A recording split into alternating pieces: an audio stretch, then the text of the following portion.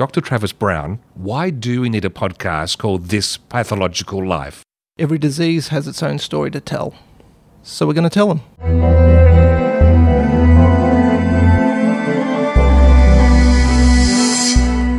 I never thought I'd die alone. I laughed the loudest. Who'd have known? I traced the cord back to the wall. No wonder it was never plugged in at all. I took my time. I hurried up. The choice was mine. I didn't think enough. I'm too depressed to go on. You'll be sorry when I'm gone. I never thought I'd die alone.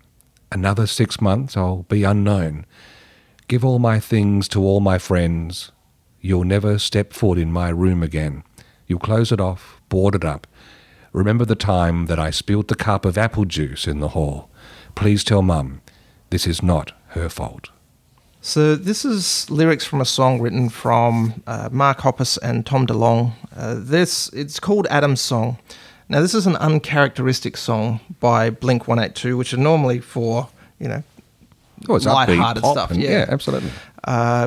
So this song was in 1999, and it stood out to me when I heard it because, again, it's such an unusual story. The song was inspired when Mark, one of the band members, read a suicide note in a magazine that a teenager had left for his family. Mark wanted to write this song also because at the height of the band's success, he felt disconnected. He was somewhat depressed and isolated. So the band would go on tour with his friends. They would come home. The other band members had their long-term girlfriends at the airport, and he didn't have anyone.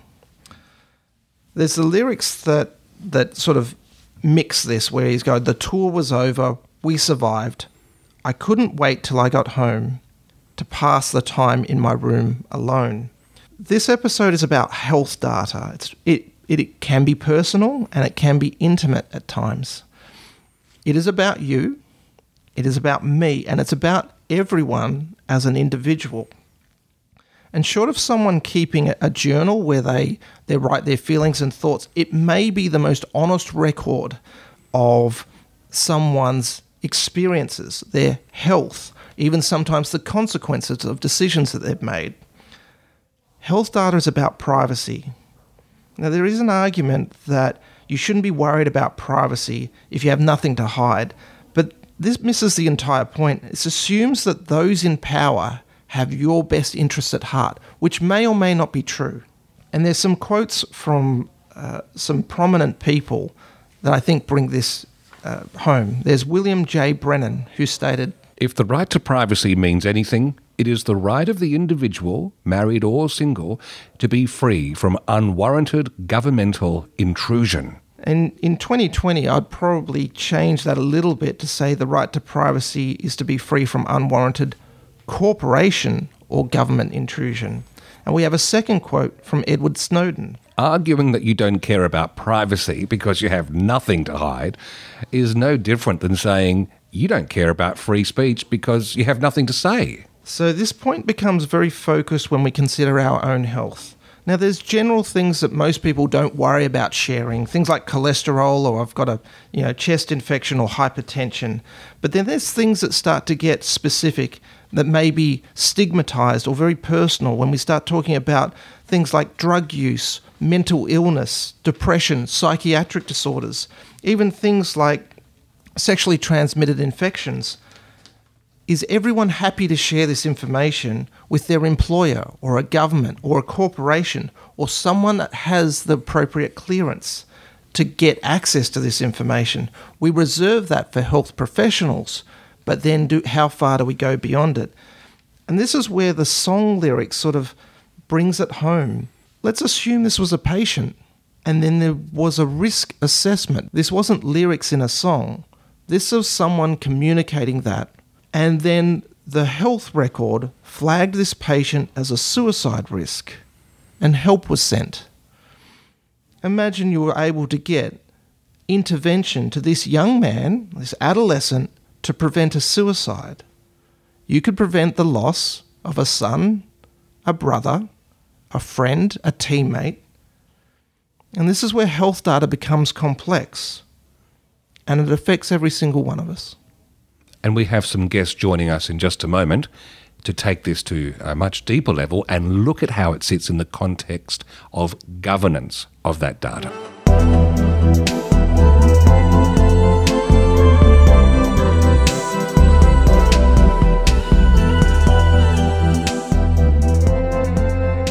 This Pathological Life continues now as we move deeper into this topic of data governance in relation to health data.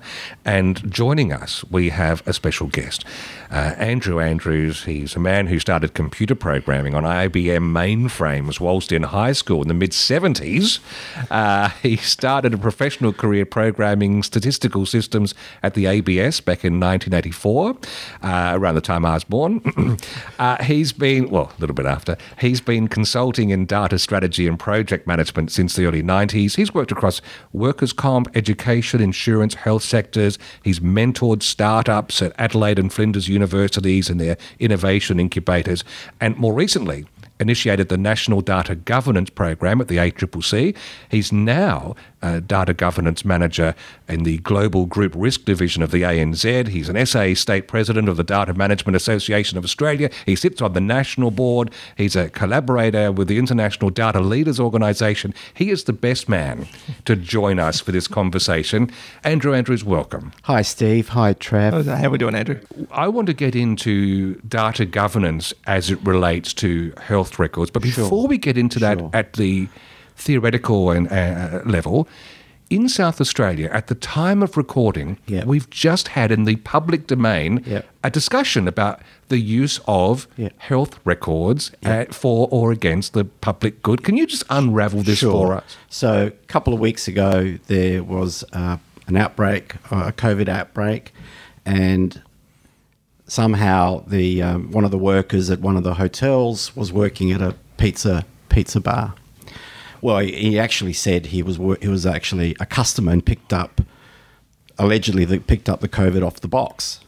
But as it was discovered through contact tracing, the conversations in contact tracing, it was disclosed even, that he was a worker.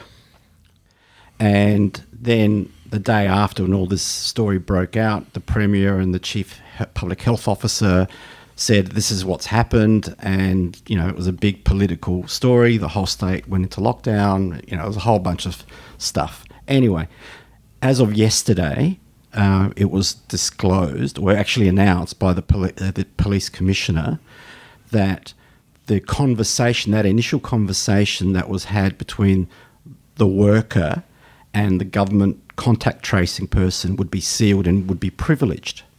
And it was deemed to be a private health record, that conversation. And so it was privileged and therefore not disclosed to the SA Police as to what was discussed. And I reflected on that, and I thought, wow, aren't we lucky we live in a country like Australia where we take health data so make it so important that we're prepared to stand up to the public, to politicians, to anyone, to the police, to say, no, you're not allowed to see it. I mean, how good is that for a country to have that level of structure around its data, public health data, private health data? It is good, but they've already been vilified in the media as the bad guy. And 100%. so that conversation could reveal them that, well, maybe it was misinterpreted by the contact tracer. Maybe that could vindicate them.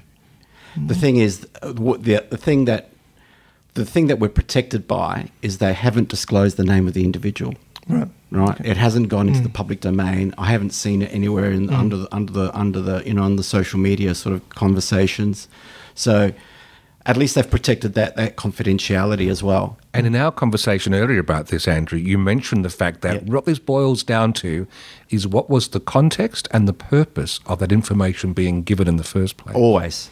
Because the owner of the information is the individual, and only they have the power to delegate the authority of its use, essentially. And any state or federal government protections around data, it's always about the data being owned by the individual and its disclosure being for a purpose.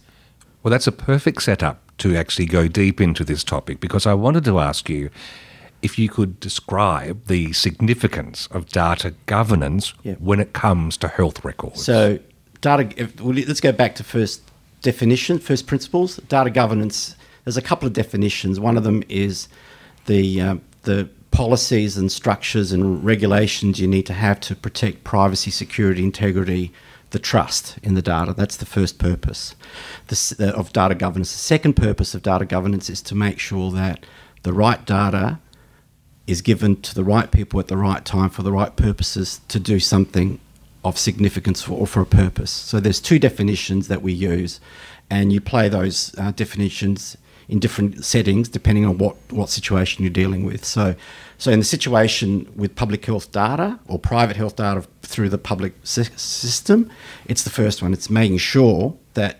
confidential information remains private, and only its terms and its use is actually defined by very strict protocols, and there's penalties if you breach data trust between the individual and the clinical organism that you're dealing with, whatever that is, whether it's a pathology lab or a public hospital or a private hospital, GP, allied health, whatever. It's defined. Is it your sense within our health systems that there is a robust literacy when it comes to understanding governance in this context? In the health setting?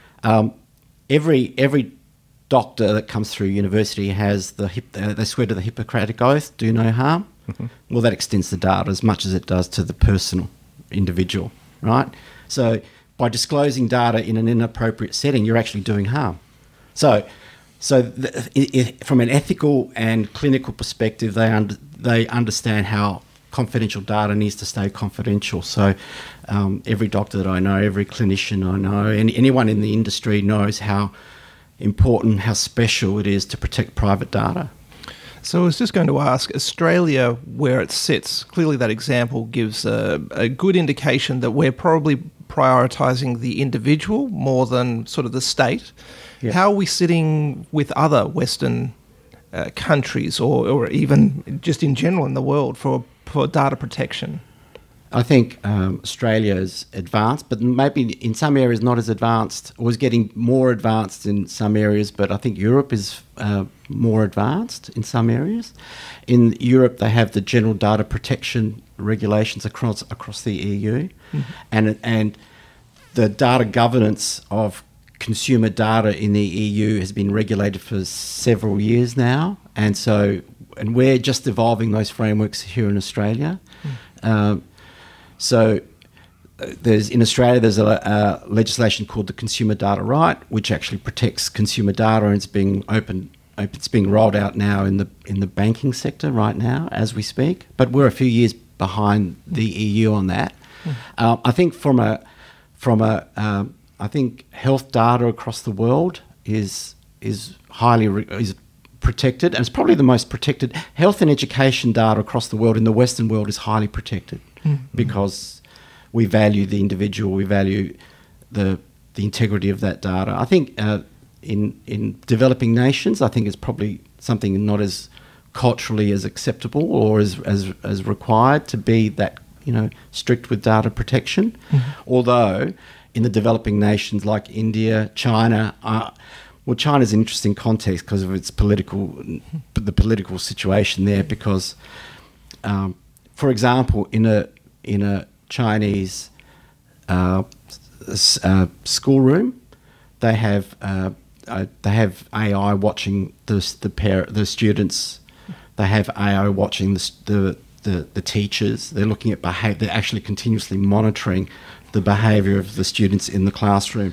So you can imagine they're collecting data for a different purpose, and maybe not with the disclosure of the parents either, by the way, as the carers. So I think there's actually, it relates back to cultural norms in a lot of ways as to how we value and protect the rights of the individual, the citizen. If I go take back to that comment you made in the GP setting, for example, that GPs swear the Hippocratic Oath. And obviously, I would expect everyone who listens to this podcast would understand they would never willfully do harm by willfully making information available that's not. But it's where it happens in a way that's unexpected. because we might not realise the consequences of the way we're storing health records or the transferring and the protection of information has vulnerability. So I wonder, for anyone who's managing health practices or in a hospital setting, are there some rules of thumbs? Are there some questions they should be asking of their organisation that would help make awareness of where there might be vulnerabilities in their protocols and their tech? Sure. First question is, when in doubt, don't. Okay. Right. That's the very first question everyone asks. If there's any questions about whether this disclosure is appropriate or required, don't disclose. Hold on to it until you definitely know that you can. GP practices are becoming more digital by the day. I mean, just yesterday I noticed that GPs can now issue scripts digitally, and people can collect them using a QR code at, patients can collect them now at a QR code in a pharmacy as of yesterday here in South Australia.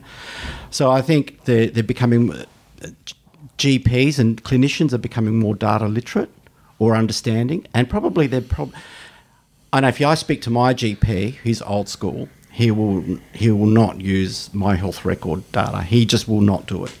But there are obviously younger GPs who are more comfortable and realise that the benefits of the greater good outweigh the individual risks.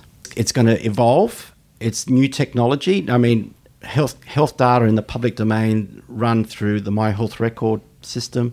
It's new. It's prone to issues. So far, I haven't heard of any, inadvertent disclosures, through hacking or anything like that. At the beginning, I was actually not in favour. I've learnt to trust it, and I think I'm going to change my own personal disclosure to say, yeah, you can have it. You can have the data. That's from a personal level, because I think it's the technology's had time to mature, and I think I can learn to trust it a bit more now. And there's the balance and the nuance, isn't it? We're looking at protecting our privacy instead of giving to the state. But for many of us, and I was the same, I yielded to the My Health Record. I yielded to My Health Record because I thought it was for the common good as well. That was the driving force for me. As much as there might be benefit for me, there's benefit for the community. Yeah. I mean, for me is really selfish, because if me as a late 50s diabetic, I don't want to be in a hospital and they're saying, I don't have any of the medical records on Andrew, right? And I wanted to make sure that I'm saved, I have the best chance of being saved. I mean, but that's fundamentally the purpose for the data, right? Is to save people when they're in critical situations. Yes. So then the challenge, though, is that there is inherent trust in government, mainly because of how's it going to be used? How do I know it's going to be used? I mean, we have the classic case of My Health Record, which initially the police were going to have access to straight away without even going through the courts, which was even a relaxation of the privacy that we currently have. Is there any way to get reassurance that it's going to be okay to hand over that information that we're going, or is there rigid rules that are going to be relaxed, or is it going to go the other way, do you think? I think the government, if you recall that incident, they changed the regulation, the laws actually, and they responded saying there's a loophole in the and it's actually not in the public interest to have that open, and they knew that people were going to run away from using the system if they didn't close it, and they did. Yeah. So I think the whole issue in Australia has actually now gone quiet because there's no issues. Okay. Right. So I've learned. I think we should trust it because, hey, you know how much data people have on us already as citizens outside of the clinical system. Yeah. Everything. Everything. Everyone who's got a phone has got access to your data. So as we draw this conversation to a close, I just want to dive into your history, Andrew, because in some ways you've been a voice in the wilderness in some settings in the past in championing taking data governance seriously. Sure. Is there anything you can share from your story of an anecdote of a time where that persistence has paid off, and what do you think was the resistance you had to work against? Because there are going to be other people listening to this in corporate situations where that might still be at play. Okay, so if we manage data like we do money, imagine how different our world would be. Oh. Right? So our challenge in the data governance community globally there's two challenges. One of them is how much value do you ascribe to the data? First thing, because it costs something to create, to maintain, and to report and deliver, and actually has a purpose which has a value attached to it. Second thing is data literacy. The whole purpose of what data is and how to use it and why it's important. There are two challenges, and it's been most of my career has actually been swimming upstream in changing culture. And it's only things like we're doing now with the podcasting that we're actually able to educate the community in general on what data really means. Because if we manage data like we did money, our world would be different. We would be doing things differently with the way we collect and store and disseminate data. Because we know that the money has a value. We know that money has value, and there's fiscal controls in place around the world, but we don't have those level of controls in data. Well, there was actually said in a documentary that data has now overtaken oil as the most valuable commodity. And how long has it taken for that to happen? It's a long time, but it's getting better, and that's really good. And the interesting thing is we've only started drilling for it just recently. Correct. Andrew Andrews, thanks for taking some time out of your busy life to join this conversation. I'm thrilled for the opportunity to be here. Thank you, guys. Thank you, Andrew.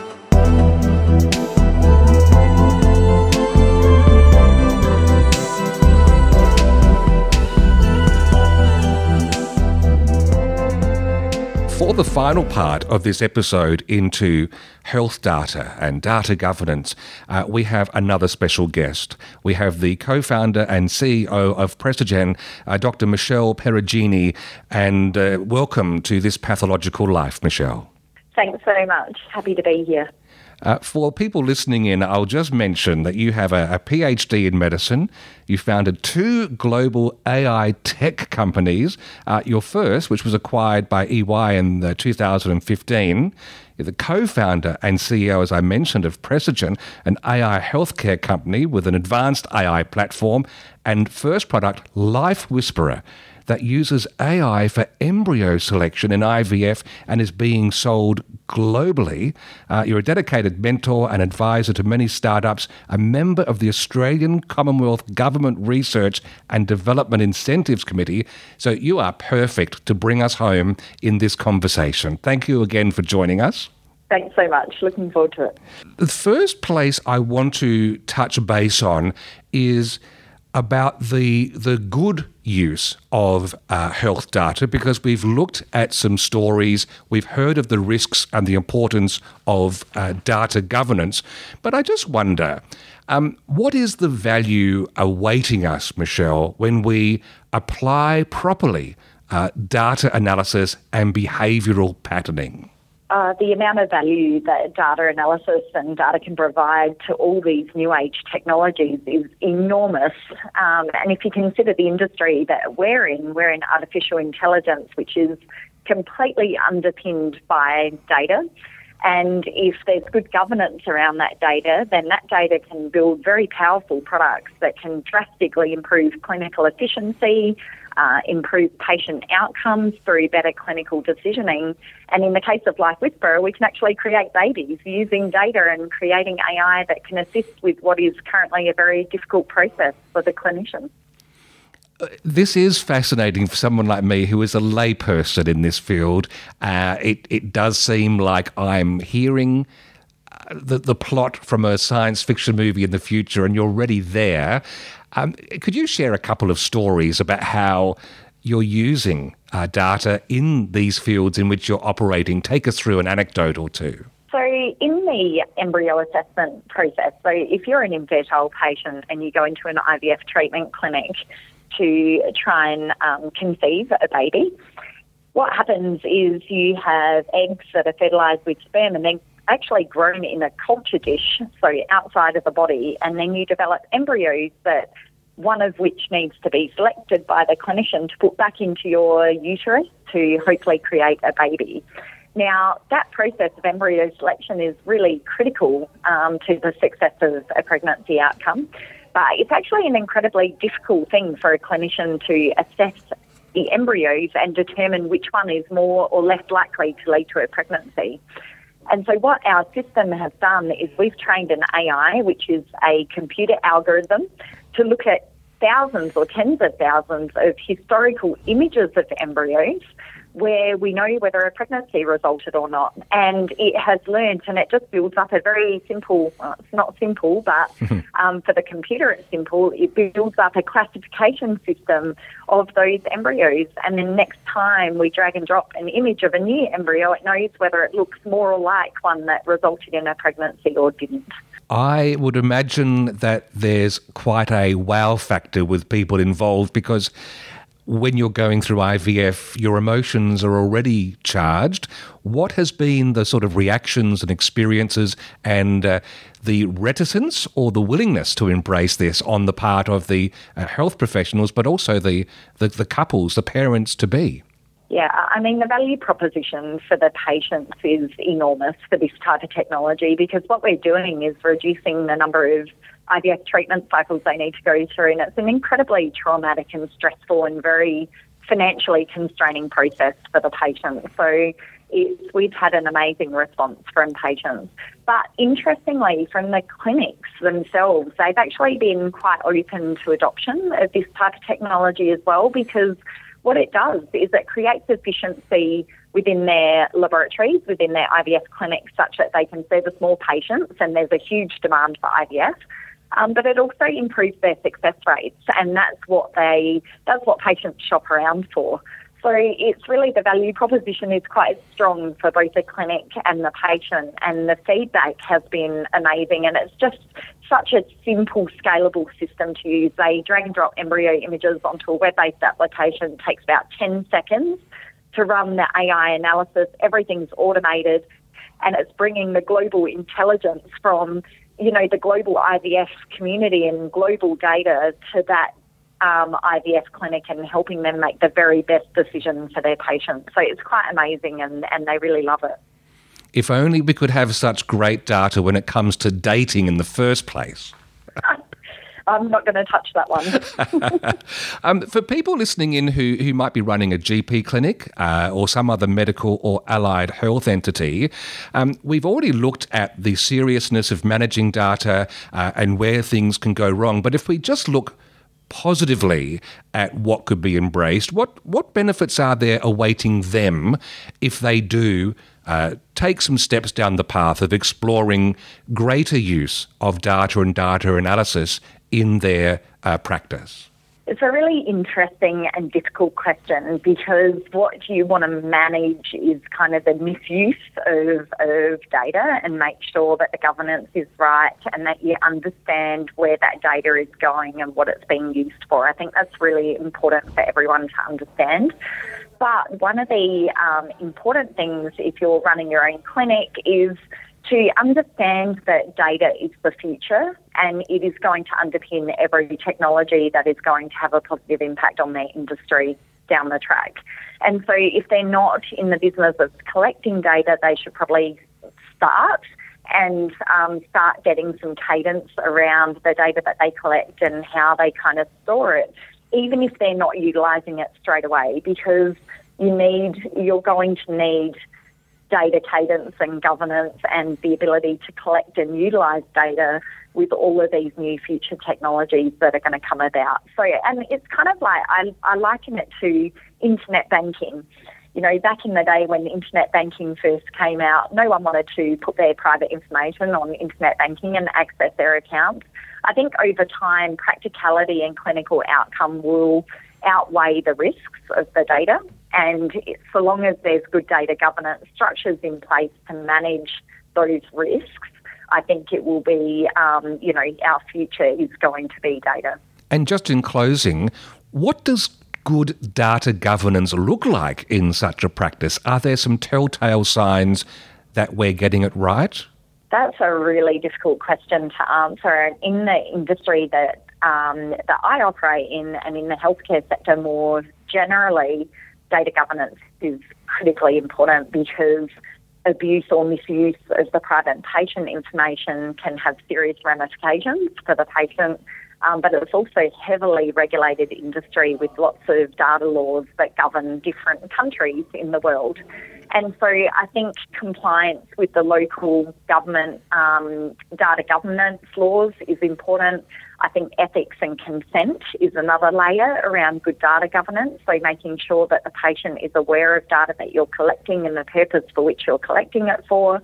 And then obviously maintaining or managing third-party access to that data is really important. So we as a company undertake never to move or on-sell or utilise patient data for any purpose other than for which it was collected. We have really strict protocols around that. We comply with all of the global regulations around data collection and governance. So there are many guides around, but I think it's, to be honest, it's kind of an evolving space, and it's different depending on the country that you operate in. And I do promise this is the last question. Just for anyone who does want to take this further, are there any leading countries or institutions around the world to keep an eye on, to learn from, who seem to be at the forefront of developing what might be world's best practice in this field? Not really. I can't pinpoint any specific ones, but there are, I mean, if you look up kind of data privacy and data governance guidelines, you'll see things around, for example, the US has their HIPAA guidance, and Europe has GDPR, which is extremely stringent and protective from the patient perspective. So they're always good to keep track of what's happening with those types of guidances. Australia is probably not quite as advanced in that area, but we do have really good ethical guidance around, the Australian government's putting together this ethics committee around how data is collected and how AI is utilised and other technologies like AI that are heavy data utilisers. So I think it's just really generally keeping on top of what's happening in the world and what other countries are aspiring to in terms of data protection and governance. Dr. Michelle Perugini, thank you for joining us and fueling our curiosity and our awareness for this particular episode and this topic. It's been a pleasure. This Pathological Life is produced by ClinPath Pathology in South Australia. Episode notes, references and learning objectives, when applicable, can be found at thispathologicaLife.com.au. And you can contact the hosts on Twitter via @Dr. Travis Brown or @Steve Davis.